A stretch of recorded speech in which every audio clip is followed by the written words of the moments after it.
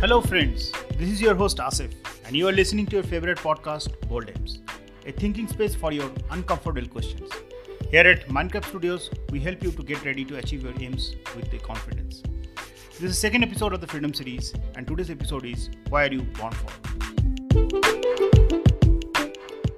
When you ask yourself, why are you born for? The very first thing that might happen is, you will feel black, which is quite obvious. This is yet another foolish, absurd question to break your cranium. But why do you feel this question as an absurd? This can be due to boundaries of our own thinking. This question seems to challenge that boundary. We like to feel safe and remain within the boundaries of our own reason.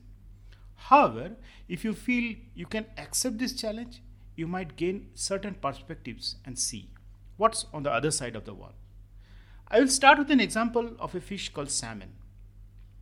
These fish can live well both in the saline as well as in the freshwater.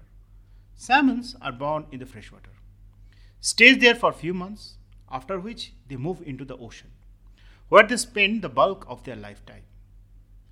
As the salmons near the spawning time, it comes back to the freshwater, overcoming all the hurdles of upstream and other predators lurking on the way.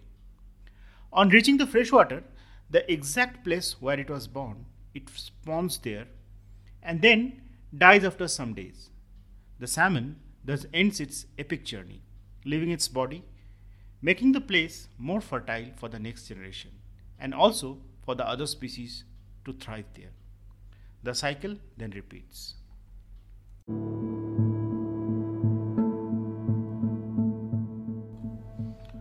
We aren't salmons. We are humans.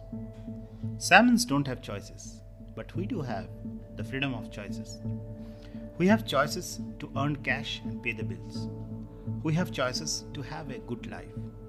We have choices to craft our future. We have choices to enjoy our life and perish. We have choices to stay there till infinitum, glued to our past, blaming circumstances. So what's stopping you? Why are you born for? We have choices to serve our parents, raise our kids and make a better family.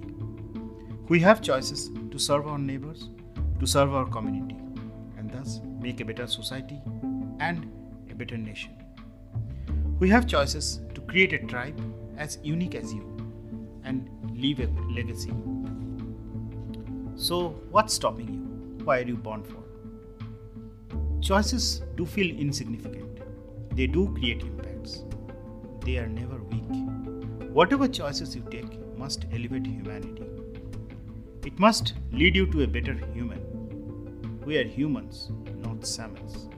Salmons don't have choices, but we do have the freedom of choices. We are so lucky. Let's sprinkle our pieces of luck to the humans next. That's what you are born for.